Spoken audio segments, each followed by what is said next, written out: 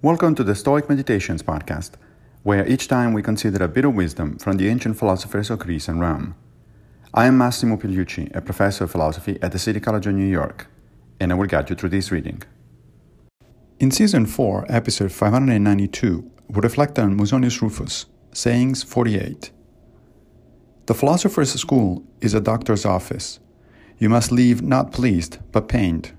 You do not come in healthy.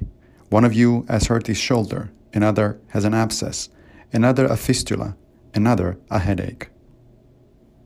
People often complain that Stoic philosophy is demanding, hard to practice. Maybe, though no more than Buddhism or Christianity, if you actually take them seriously and not just pretend.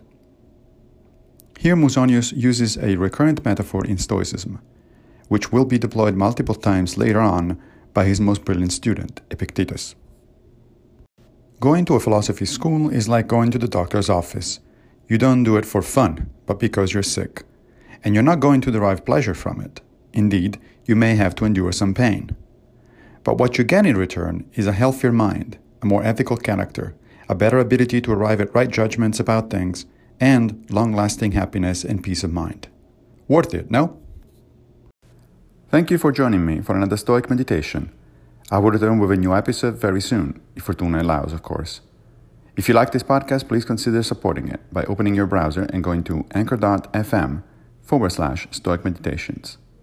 Also, please take a minute to give the podcast a good review on whatever platform you're using to listen to it. Thank you.